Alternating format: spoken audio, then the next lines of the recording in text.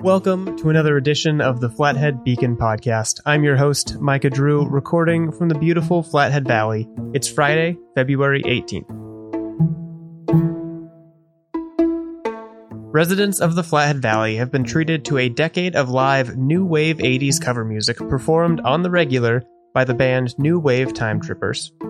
Earlier this month, the Time Trippers played their last public show in Whitefish as part of the festivities for this year's Winter Carnival Parade, which was an aptly themed 80s affair. The now former singer of the Time Trippers, Nick Spear, took some time out of his week to join me on the podcast and reminisce about the early days of the band, how they managed to stay relevant for so long, and what helped them bring excitement and energy to each show they've played since 2013. Before we get to that interview, however, a quick reminder that this podcast is sponsored in part by members of the Flathead Beacon Editors Club. Members support all of our journalism in all of its forms, in print, online, and here in the podcast studio. And they do so for as little as $5 per month. Plus, they get some extra perks too. To find out more or join today, visit beaconeditorsclub.com.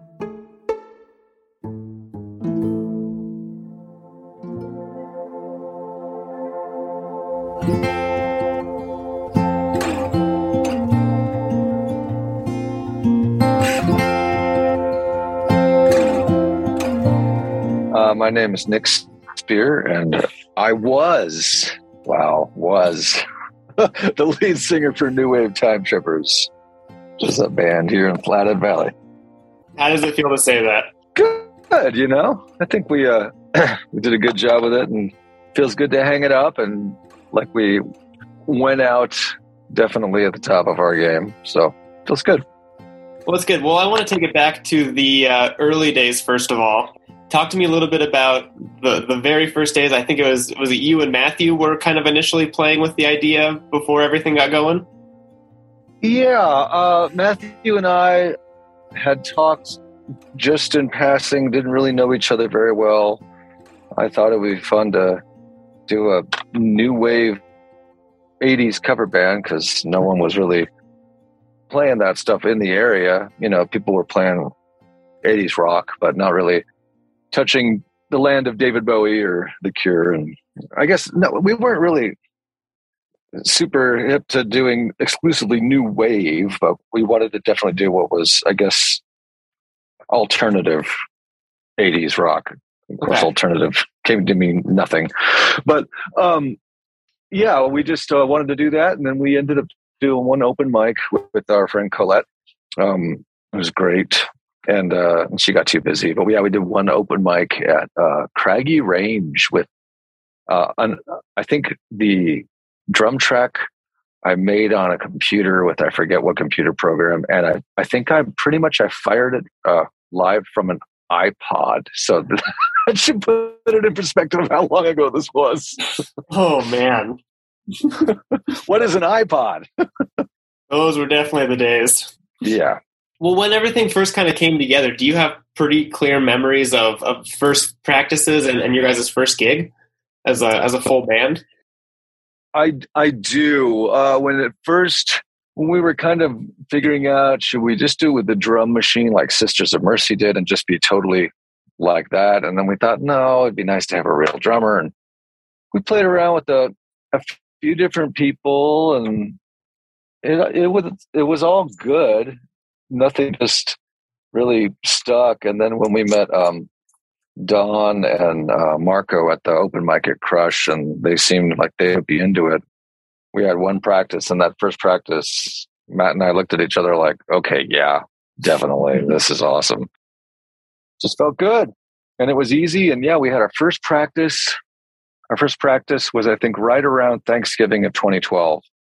And our first gig was at Crush above the Toggery, what's now a chiropractic office, on February 15th, 2013. And I think we played for maybe an hour. I don't think it was that. I think it was like, we played for like maybe 50 minutes. And I remember like barely being able to speak the next day because it just felt like so much. And then, fast forward to doing, multiple nights in a row for 3.5 hours. It's amazing. Bootstraps, it's a real thing. you think you can't do this thing, and then you do the thing you think you can't do, and then suddenly you're doing it. It's weird. In those early days, did you guys have an idea or a vision of what it would become?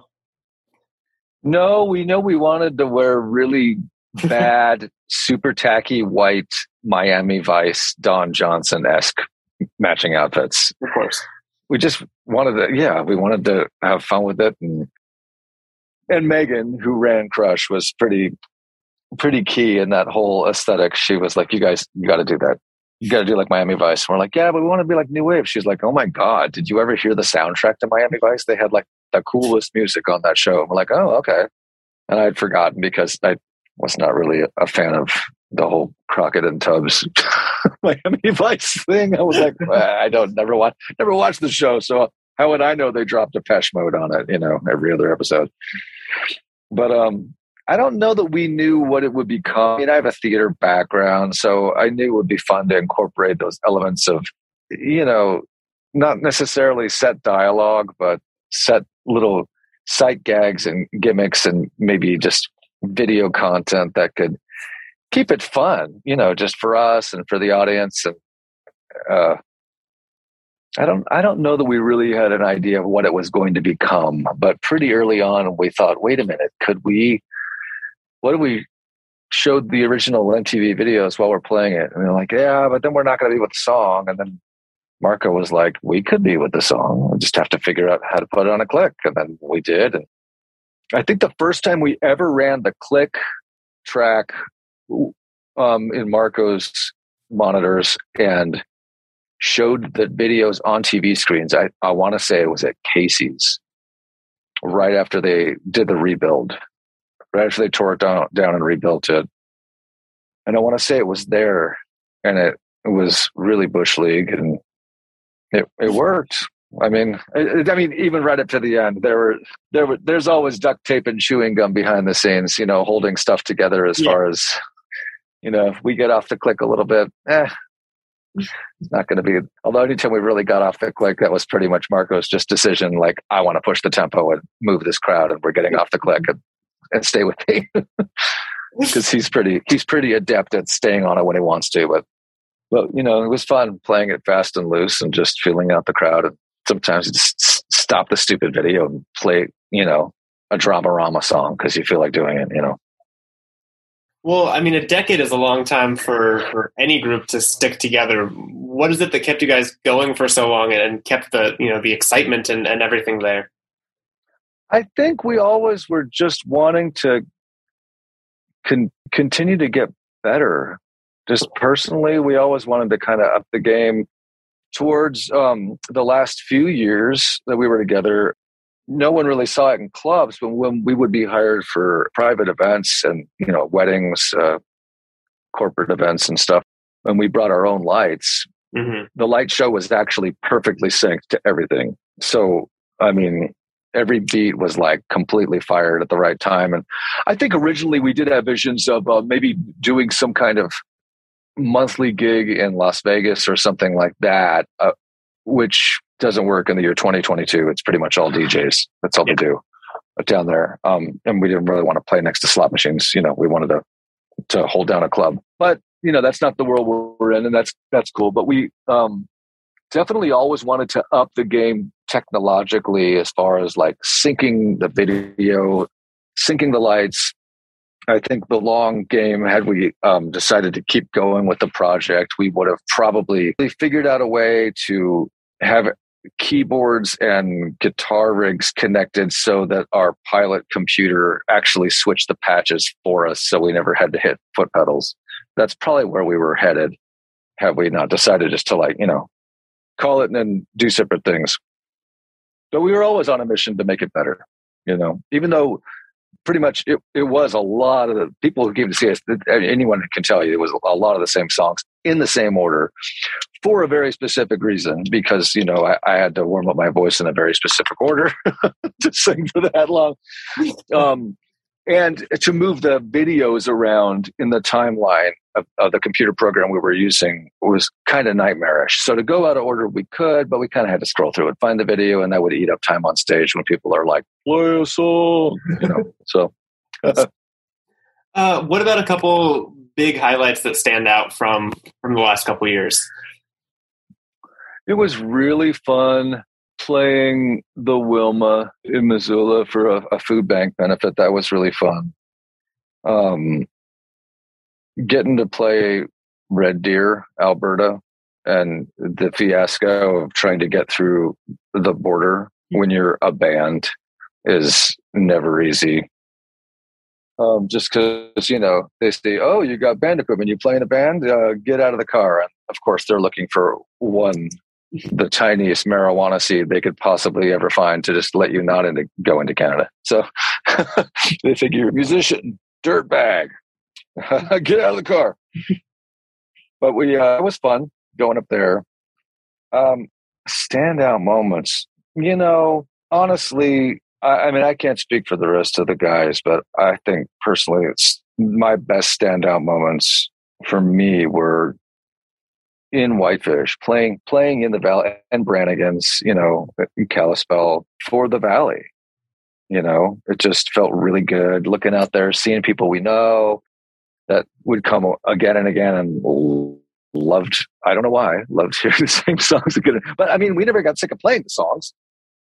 I think, you do get sick of having to schedule your life around one thing for that long. But as far as actually showing up and playing, we still love it. So, yeah. I think standout moments, just playing for our friends, playing for our friends and our fellow community members was just pretty much awesome.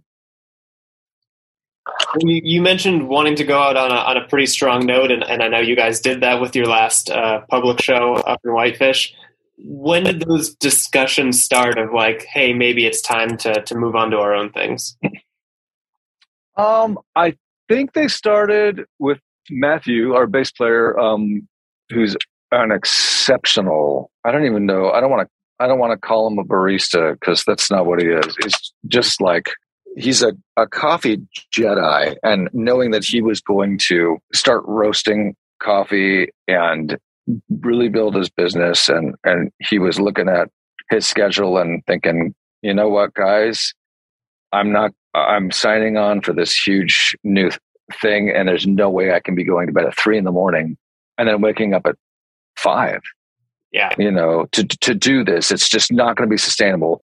So he let us know this is probably going to be my last year with the Trippers. And we were like, all right. And then there was talk amongst us to like, well, do we want to find another bass player, or do we want to move Don, who's a fantastic musician, and among the many things he does, he can play bass, to move him to bass and then get a keyboard player. What will we do? And then the more we thought about it, the more we were like, this is the band. It was these guys right here. So let's just do that. Let's just call it, I think a lot of us had original intentions of maybe moving it out of the Valley and doing more events. And you know what? It could still possibly happen. Listen, if somebody, come on. If Google calls and says, hey, we're going to give you $30,000, we'll be like, all right, we're giddy up, kids. We're going to practice and do this gig. But, as far as just playing the clubs, and for anybody who's been in a band in a bar, it is brutally hard to do vocally, physically, the fact that it's that late at night. Yeah. So I think Matt was the original maybe seed that kind of led to let's call it. But honestly, I think it was in the back of a lot of our minds of like, how long are we really going to do this? Have we taken this as far as we can take it? No. Are we willing to put the effort in to take it to the next level?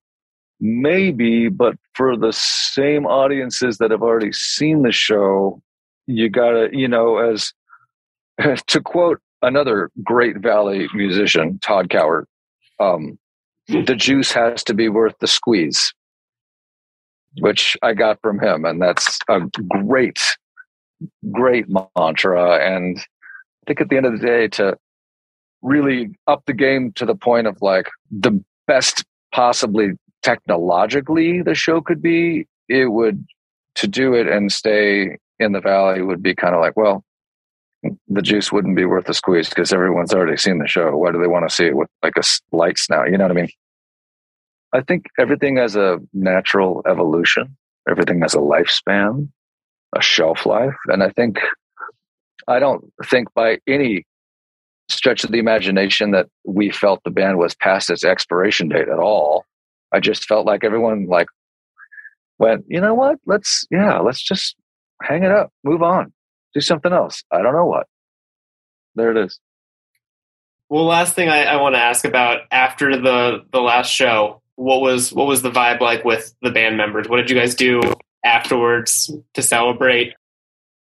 We just hung out and gave each other a hug and high fived, and it was just general super good vibes. Yeah, we're brothers, and we always will be after being in a band for that long and going through all that crazy the crazy gigs and crazy places. There is something just absolutely incongruously hilarious about being a new wave 80s band, like a new wave cover band in Montana. It's sort of like being I'm trying to think of an opposite analog. I guess it would be like being like a shit-kicking country band in Manhattan. You heard a great new wave 80s band. Where? Montana? No. So that naturally led to really just oddly funny situations where we're, out on a high line playing a wedding for people who probably never even heard of half the artists covering, because it's not Garth or Brooks. Yeah. But I'm super tangential, but the vibe was good. The vibe still is good amongst us, and we're all super supportive of each other on the next phase of our creative journeys. So, and we're super thankful to the Flathead for coming out and having fun with us for so long. And go see live music, because there are some amazing bands out there. 20 Grand, Comatose Posse, Chain Reaction. There's just Brent Jameson, The Sort of Seeds, Mike Murray. There's like so many bands out there. Minx, who opened for us on our closing show. So get out there. There's still great live music, and there's great original music happening too, which we did not do. And I'm sure everyone's sad to see you go, but we'll be excited for anything that comes down the line. Thanks so much for having me. Take care.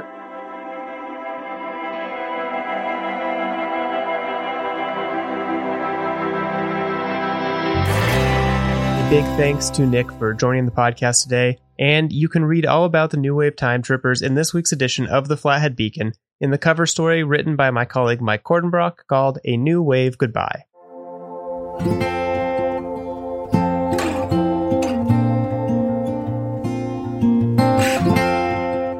Now, here are some of the biggest stories from the last 7 days as of 10 p.m. on Thursday, February 17th.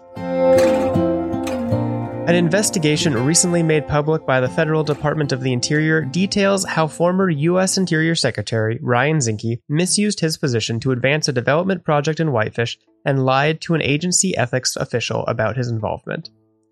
The investigation by the department's Inspector General found that Zinke continued to work through his Great Northern Veterans Peace Park Foundation on a commercial project in Whitefish that included a potential microbrewery, even after committing to break ties with the foundation after assuming his office in Washington.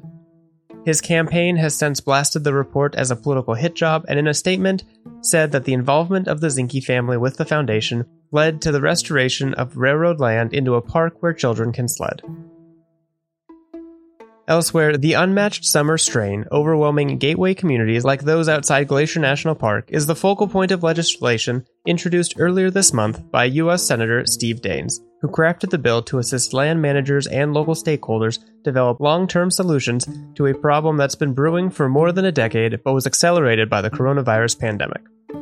Introduced by Daines, who serves as the ranking GOP member on the Senate's National Park Subcommittee, and Angus King of Maine, the subcommittee's chair, the Gateway Community and Recreation Enhancement Act is designed to both study and address challenges facing national parks and public lands, as well as the local communities that serve them.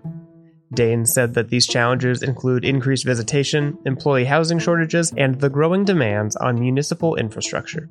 The bipartisan bill is also aimed at helping to boost visitation at lesser-known parks, national forests, and recreation areas in order to disperse the crowds converging on the nation's most popular parks, which include Glacier and Yellowstone.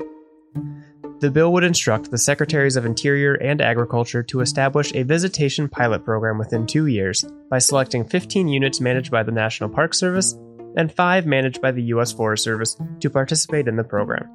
Within 5 years, the participation is supposed to expand to include 80 federal units, at least 50 of which are managed by the National Park Service. In Kalispell, the Hilton Garden Inn was purchased earlier this month by Michigan-based Viridia Group, and the new owners have announced that they will soon begin top-to-bottom renovations on the 144-room hotel. Viridia Group owns 6 hotels in Michigan and 1 each in Bozeman and Helena, and the group CEO, Robert Mahaney, said he's long had his eye on the Kalispell property, believing that the local market fits with the company's business model. This summer, the hotel will undergo an $8 million renovation that will include new furnishings in all rooms, renovations of public areas and meeting rooms, and an update to the 700-person capacity conference center. There are also plans to reopen the bar, restaurant, and casino. And finally, last weekend at the All-State Wrestling Tournament at Billings' Metro Park, the Flathead Brawlers successfully defended both the boys and girls team titles. Each team had a single individual winner, Hanaya Halverson for the girls, and Finn Naidu for the boys.